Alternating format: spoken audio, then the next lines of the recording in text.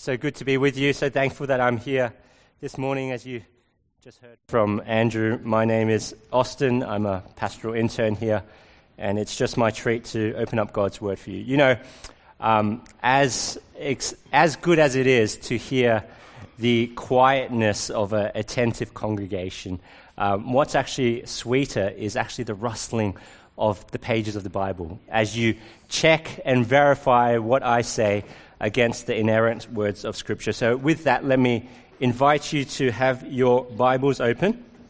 We're going to be looking at 1 Peter chapter 2. 1 Peter chapter 2, and we're going to be running from verses 4 to 10. 1 Peter chapter 2, verses 4 to 10. Alrighty. As you come to him, a living stone, rejected by men, but in the sight of God, chosen and precious, you yourselves, like living stones, are being built up as a spiritual house to be a holy priesthood, to offer spiritual sacrifices acceptable to God through Jesus Christ. For it stands in Scripture, "Behold, I am laying in Zion a stone, a cornerstone, chosen and precious, and whoever believes in him will not be put to shame. So the honor is for you who believe, but for those who do not believe, the stone that the builders rejected has become the cornerstone, and a stone of stumbling and a rock of offense. They stumble because they disobey the word as they were destined to do. But you are a chosen race, a royal priesthood, a holy nation, a people for his own possession, that you may proclaim the excellencies of him who called you out of darkness into his marvelous light. Once you were not a people, but now you are God's people. Once you had not received mercy, but now you have received mercy." This is the word of the Lord. Let us pray. O Lord God, we just thank you for your word. We thank you for how you speak so wonderfully of us as people who identify in your Son, Jesus Christ. Father, we pray that you give me strength as I open up the word and preach today. Lord, I pray that you solidify in all our hearts what it means to be found in Christ, to have our identity in him. In Jesus' name we pray. Amen. Let me tell you about Sundar Singh. Sundar Singh. He was born in 1889 into a well-to-do Sikh family living in the Punjab region of India. His father was a wealthy landowner. His mother was, quote, a refined and gifted lady, and his family even boasted a commander in the Indian forces. You know, in his schooling years, he fiercely defended his Sikh background, especially when the missionaries at his village school would encourage him to read the Bible. One time he even got one of the missionaries' Bibles, he ripped it up, and he burnt it in front of them. At his fiercest, he would even ceremoniously wash himself if even the shadow of a Christian missionary fell across him. But you know, the learnings of the sacred Sikh texts and the practice of yoga actually did his soul little lasting comfort. It says in his biography, "Torn with anguish and driven to despair, one day he took up that hated New Testament, and as he read the words, 'God so loved the world that he gave his only begotten Son, that whosoever believeth on him should not perish but have everlasting life,' at that moment the leaven of the gospel entered into his heart. He continued reading long into the night, and what actually happened at dawn was that there was a bright cloud that filled his room. And in the cloud he saw the face and the figure of Jesus Christ. And Jesus said to him, 'Why do you oppose me? I am your Savior. I died on the cross for you.'" You know, his determined enmity was broken down forever at that moment. With this divine conviction came a sublime sense of forgiveness and acceptance with Christ. You know, his father at first kind of dismissed it, didn't really believe his son's new faith was earnest, but time actually proved otherwise. And so his father actually started pleading with him with tears to put aside these foolish notions of Christianity and to remember the high estate that he had been born into. Even his wealthy uncle was brought in to help. And so his wealthy uncle brought him into the cellar of his mansion. He opened a safe before Sundar, and before him was presented rolls of banknotes and precious jewels. And in an act of utmost humiliation, his uncle took off his Sikh turban, right, very sacred, and he laid it at Sundar's feet.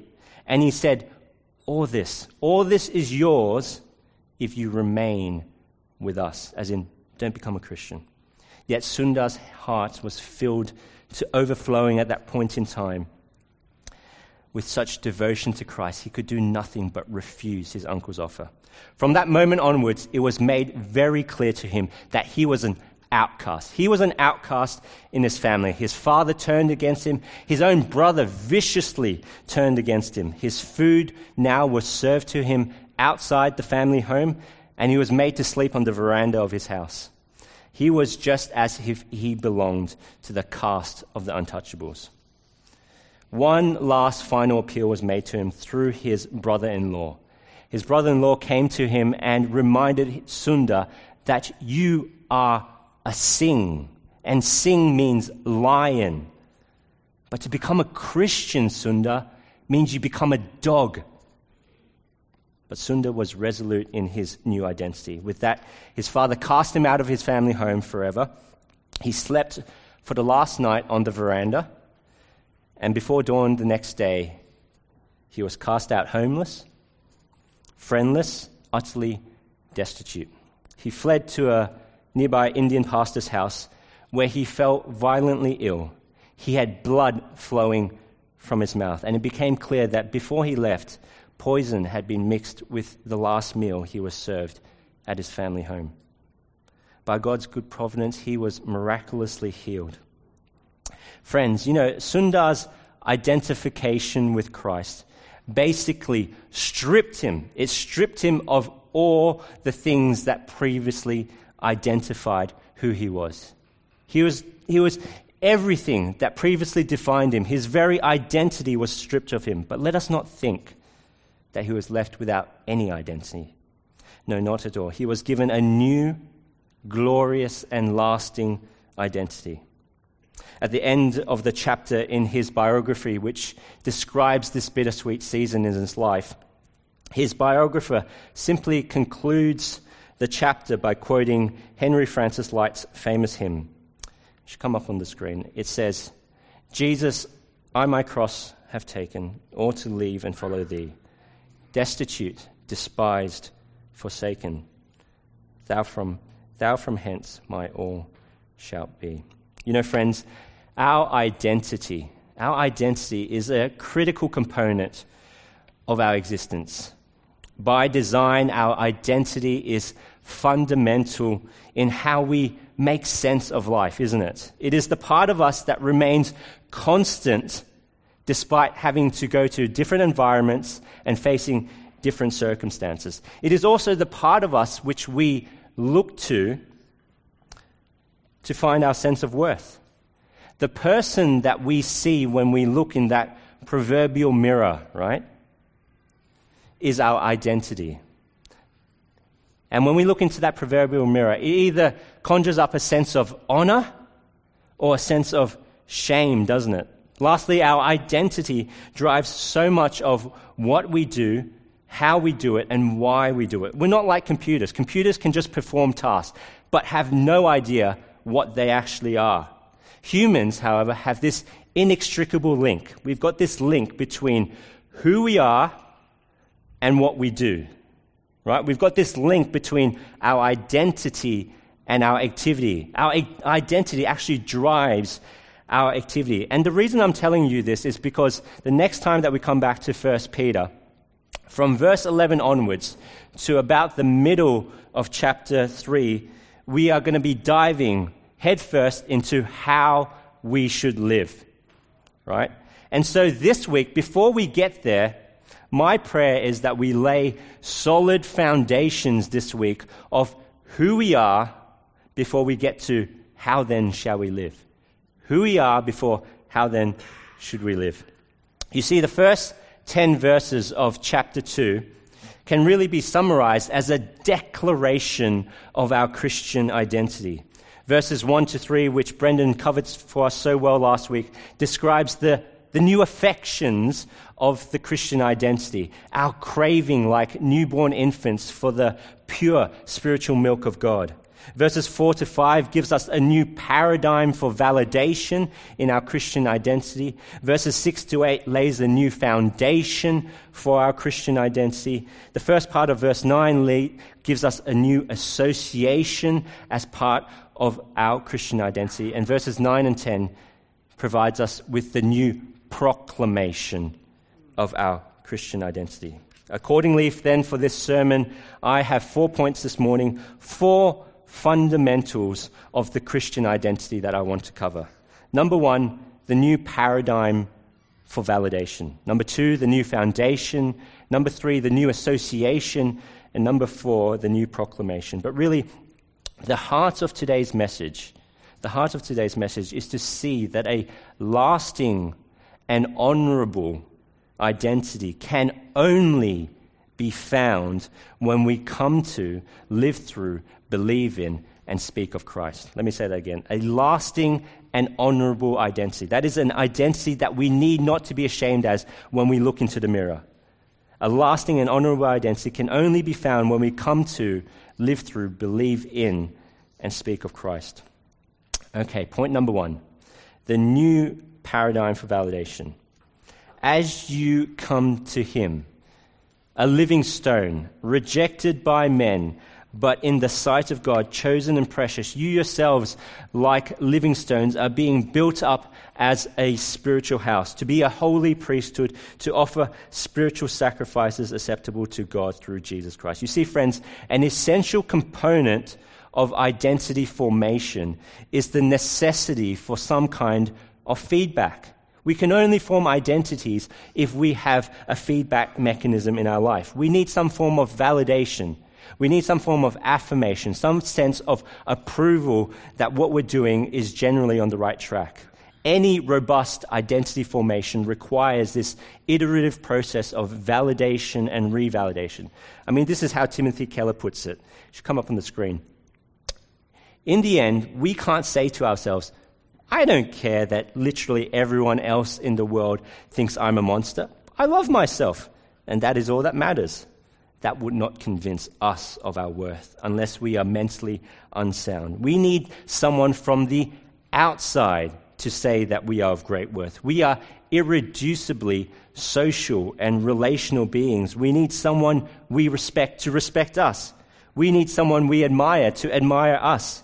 Even when modern people like us claim to be validating themselves, the reality is always that we are just socializing themselves into a new community of peers, of cheerleaders, of people whose approval we crave.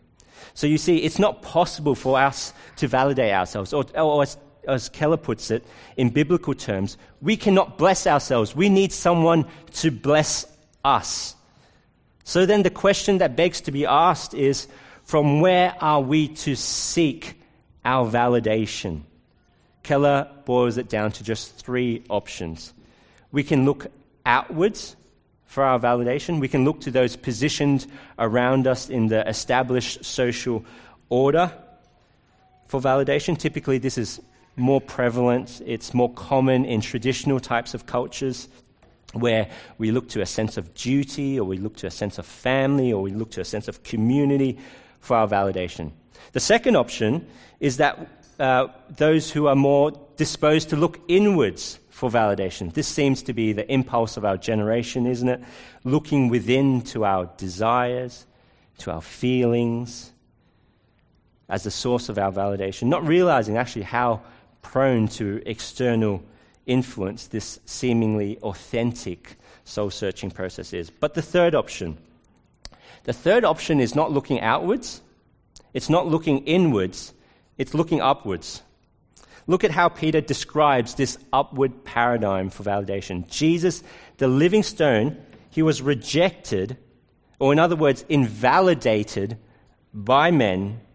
But the question is, did this rejection, did this invalidation destroy Jesus' identity? You know, so vehement was the opposition against Jesus that it actually found its full physical expression when he was crucified upon the cross.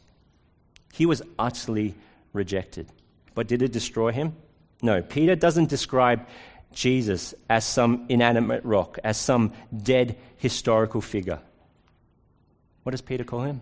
The living stone. The living stone filled with life and life-giving to the fullest sense. How is that possible? I mean, in this age of social media, vitriolic social media, we understand too well when people's reputations, their whole identities are destroyed when they're rejected by the cyber masses, right? This degree of rejection that Jesus received should really decimate someone's sense of self-worth. I mean, how was it possible that someone who was so despised by the masses, by the religious elite, by the political elite, able to retain such a living and robust sense of identity? And the answer lies in the next 9 words which Peter gives us. But in the sight of God, chosen and precious. A single word of validation from above is able to trump 1,000,000 voices of condemnation. Oh, friends, in this single verse, we are presented with a completely new paradigm for validation. What it truly means to experience lasting, meaningful, and life-giving validation. And that validation is from above. It comes only when we are found to be the apple of God's eye. But you know, you might be sitting there and you might be thinking, hey, but this is Jesus. This is Jesus, the Son of God. Of course, this paradigm is at work in his life. This paradigm of earthly rejection and heavenly validation. It's totally applicable. He's the Son of God. But then look at the next verse. Peter says, you yourselves like living stones. He is intentionally using the language of similarity. In other words, he's saying that the paradigm that was at play in Jesus' life should be at play in our lives too. Invariably, it's true, we will experience to one degree or another rejection by the world of some kind. It says in John chapter 15, if the world hates you, know that it has hated me before it has hated you. A servant is not greater than his master. If they persecuted me, they will also persecute you. You know, rejection, as real as it is, as sure as it will come, it can't devastate us. It can't crush us. If we are living according to this new paradigm, it cannot and it will not devastate our identity. Why? Because the validation that is in play for Jesus is in play for our lives. In fact, Peter doesn't just repeat the same words that he said of Jesus. When he referred to Jesus, he said that Jesus is chosen and precious in the sight of God. But when he comes to us, Peter deliberately takes the effort to use 2 Old Testament metaphors to describe just how accepted, just how validated we are in Christ. The first metaphor that Peter uses emphasizes how profound our acceptance is as he likens us to living stones built up as a spiritual house. You know, if you go back to the book of 1 Kings chapter 6, verse 7, it says that when the house, as in the first temple, was built, it was with stone prepared from the quarry so that neither hammer nor axe nor any tool of iron was heard in the house when it was built. In other words, the stone for the first temple had to be cut. It had to be chiseled to such a degree of perfection that as it arrived at the side of the temple, it could just slot into place, right? And in Jesus Christ, we are likewise deemed acceptable to meet that perfect and holy standard of God to be included in his new temple. This This, my friends, is a metaphor of total heavenly validation. Secondly, Peter says that we are like the holy priesthood, offering acceptable sacrifices to God. Now, let us be under no illusion that offering a sacrifice to God under the old covenant was something easily done. We need only remember back to Cain's offering. What happened to that? Rejected. What about Nadab and Abihu's offering? Rejected and then struck dead. What about Saul's offering? Rejected. I mean, only several times a year could the priest enter into the holy place to perform their duties. And only once a year on the Day of Atonement could the high priest enter into the Holy of Holies after ritual washing to offer a sacrifice to God. In other words, a tiny subset of God's people during a tiny window of time was accepted into the very presence of God. But through Jesus Christ, Peter tells us that the entirety of who we are, our very identities, the completeness of it, is acceptable to God, and the deeds of our lives done through Jesus Christ is a pleasing aroma to Him. This is phenomenal. It's unheard of. Friends, this is a profoundly new paradigm for validation. It frees you from the fleeting and the shifting opinions of men. It gives our soul an everlasting, immovable ballast for our identity.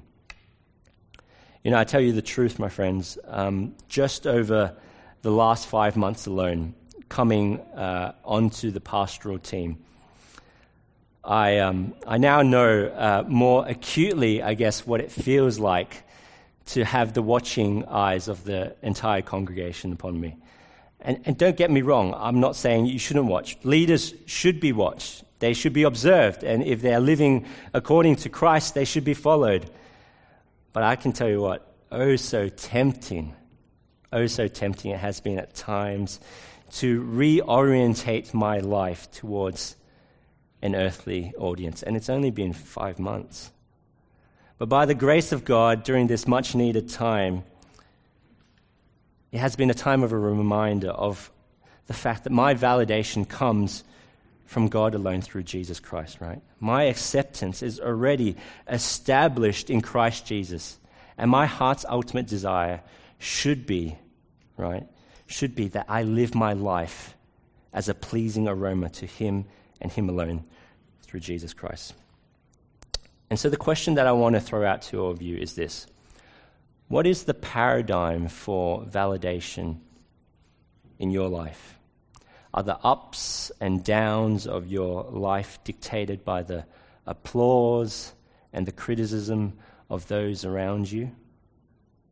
Are you churned about by this inner voice that speaks to you commendation one day and then condemnation the next day?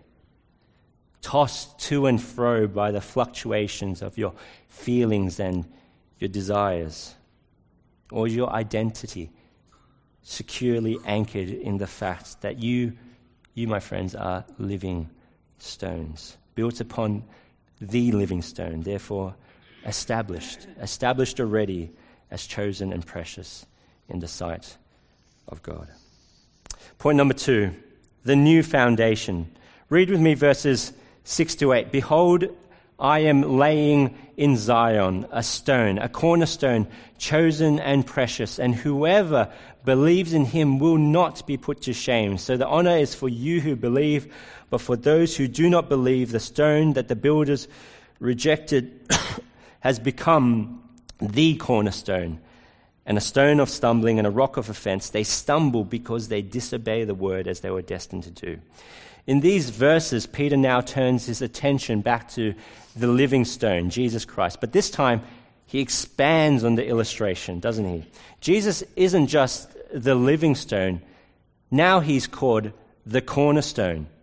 Peter again is using language from the Old Testament, namely from Psalm 118 and Isaiah 28. You see, friends, the cornerstone in ancient literature and also in ancient architecture, it's the principal stone. It's pretty much the first stone that's laid when you build a building. It's the reference stone for the entire structure. The precision of the cornerstone has implications for the height of the entire building, for the length of the entire building, for the breadth of the entire building. Its implications are massive. And here, Jesus is told to us that he is our cornerstone. His life, his ministry, his teaching, his death, his resurrection, his ascension, his session now in heaven is the basis of our very identity. But how? The question is, how is Jesus our cornerstone? How is it that he's our foundation? By what means are our lives to be aligned to Christ? How do we even align our lives to Jesus Christ? Well, our identities are aligned to him by the means of faith, of belief. That's what it says in the text. It's not primarily following his example. It's not what would Jesus do. As good as that is, that's not primarily what it's about. It's not about trying to replicate his ministry or his life. No, Peter says, he doesn't say, believe him. He says, believe in him. This means aligning our identity to him. Not by works, but by believing in him, which means trusting in him, trusting in what Jesus has done. You see, we humans, we've got a certain way about us, don't we? We crave to build an identity for ourselves based off what we do and what we achieve. Today, we live in a deeply meritocratic society. We are constantly assessed and constantly assessing others based on what they have achieved. You know, a dear brother of ours who works in human resources in HR, he was sharing with us recently the very interesting insights that he has observed about human nature. Because in his role, he has to oversee the whole performance review process at his company. And he was just telling us just what he's observed, just the constant inclination for us to speak generously about what we've done and a little bit more sparingly about what others have achieved. But this is not a recent phenomenon, is it? For even during the time of the building of the Tower of Babel, the natural human inclination has always been that we build something that we can point to and say, this is what I've achieved.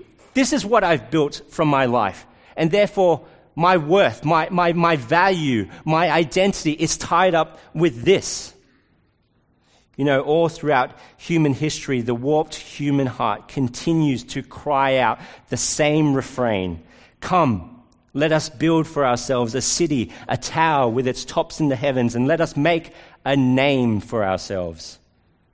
But if Jesus Christ is our cornerstone, it's not our works that we boast in, but it's his finished work at the cross. It's not our life that we boast in, but the perfect life of Jesus Christ. It's not even our ministry that we marvel in, but the ministry of Jesus Christ. It's not the sacrifices that we've made, but it's the ultimate sacrifice of Jesus Christ. This is what it means to believe in him. And this is the sobering part, and that is why Peter tells us that whoever believes in him will not be put to shame. So the honor is for you who believe, but for those who do not believe, the stone that the builders rejected has become the cornerstone, and a stone of stumbling and a rock of offense. You know, just this last week, I heard a very fascinating contrast between the concept of guilt and the concept of shame. Guilt is feeling bad for the wrong things that you've done. Shame, however, is feeling bad for who you are, who you fundamentally are. Shame is feeling bad for who you fundamentally are. And so on that final day of judgment, for those who have not believed in Christ and his finished work as their cornerstone, not only will there be this crushing sense of guilt for the wrong things that you have done, but equally, or even more horrifying, there will be irreparably the humiliating shame in the uncovering of who you fundamentally are. You could very well have been the inventor of electric cars. You could have discovered the cure for some terminal illness. You could have volunteered all your life for various charities. You could have served even diligently in every single church ministry. But without the righteous covering of Jesus Christ, the cornerstone, the piercing gaze of God on that fearful day will uncover the shame of the nakedness of your life.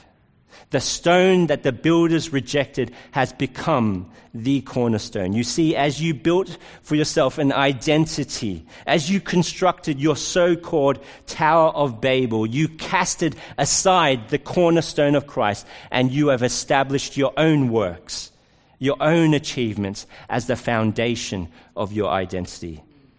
And as such, the cornerstone of Christ, which came to you as a loving word of grace and kindness, you have disobeyed, and now the notion of the gospel is utterly offensive to you. And Jesus Christ has therefore become a stone of stumbling for you.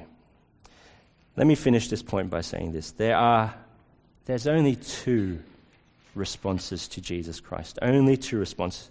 Jesus only mentions two men at the end of the Sermon of the Mount.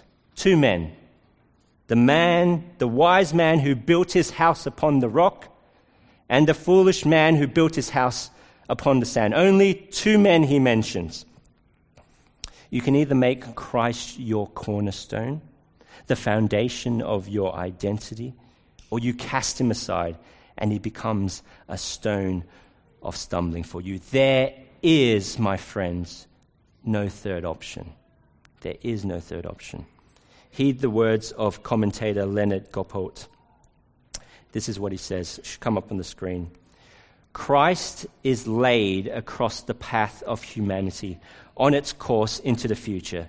In the encounter with him, each person is changed, one for salvation, another for destruction. One cannot simply step over Jesus to go about the daily routine and passing by to build a future. Whoever encounters him is inescapably changed through the encounter. Either one sees and becomes a living stone, or one stumbles as a blind person over Christ and comes to ruin. And so my plea for you today is that you stumble no more, but instead that you come to Jesus Christ, that you cast aside any trust in your own good works, that the entirety of your identity may rest upon him and his perfect righteousness, so that you will be met with honor and not shame on that final day. Point number 3, the new association. For those of us who have put Christ as our foundation of our identity, our cornerstone, the expectation of our future is of honor and not shame. We are new creations in him. But not only that, we are brought into a new identity with new associations, a new community of relationships. But you are a chosen race, a royal priesthood, a holy nation, a people for his own possession.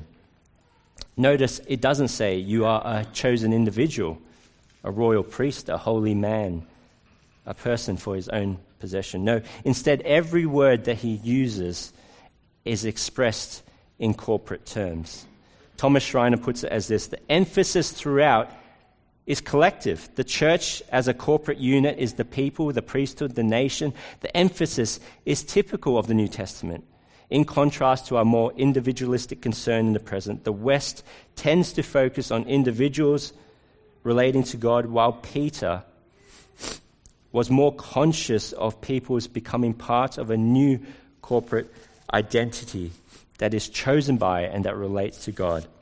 And so the challenge here is for us to assess whether this new association, this new community of relationships as part of our new identity, is one we are genuinely leaning into.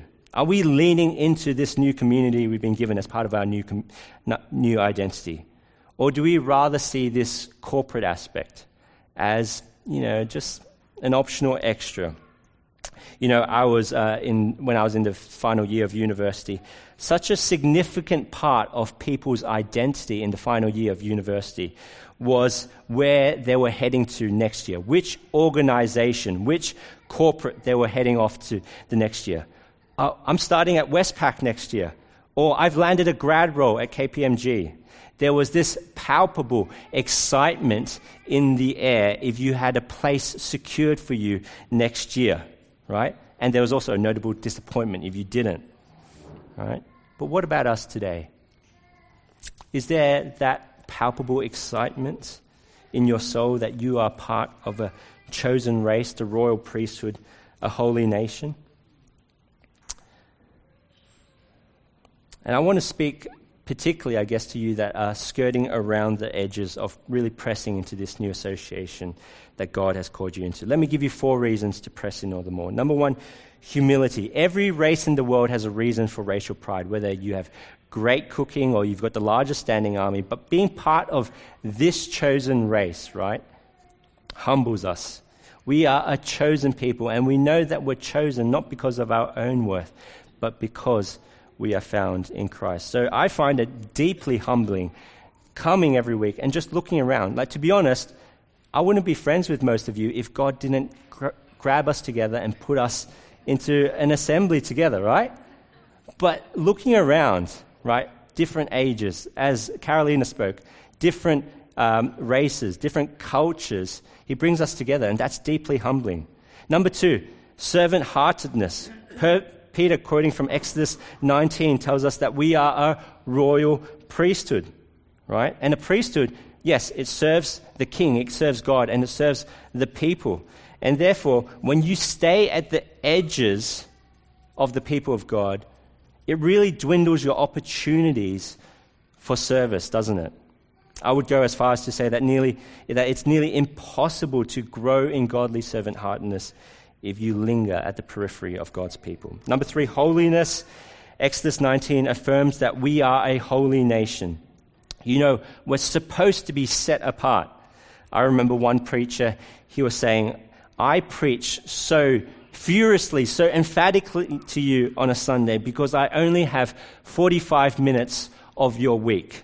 The rest of your week, you are bombarded and drawn into the world for the remaining 10,035 minutes of the week. How much more difficult is it then to set yourself apart, to be holy unto God, if you gather only occasionally with God's people?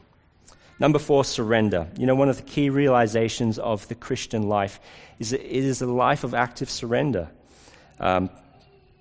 Peter says here, a people for his own possession, or if you want to use Paul's language, you are not your own, you've been bought at a price. You know, the life of active surrender is best learnt when observing others. You know, I find this the case. When I see other people actively surrendering their lives to God, it is a huge encouragement, right? But when you pull yourself away from these real-time examples in your GCs, in Sunday gatherings, you actually pull yourself away from real-time examples of seeing that lived out. So therefore, my point is to embrace the corporate aspect of your Christian identity. Finally, point number 4, the new proclamation. Let's have a look at now how Peter closes out verses 1 to 10. He says, verse 9, that you proclaim the excellencies of him who called you out of darkness into the marvelous light. Once you were not a people, but you are now God's people. Once you had not received mercy, but you have received mercy.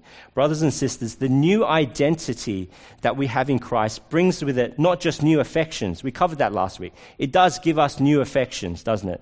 But it brings with it also new expressions of that new affection, that you may proclaim, right?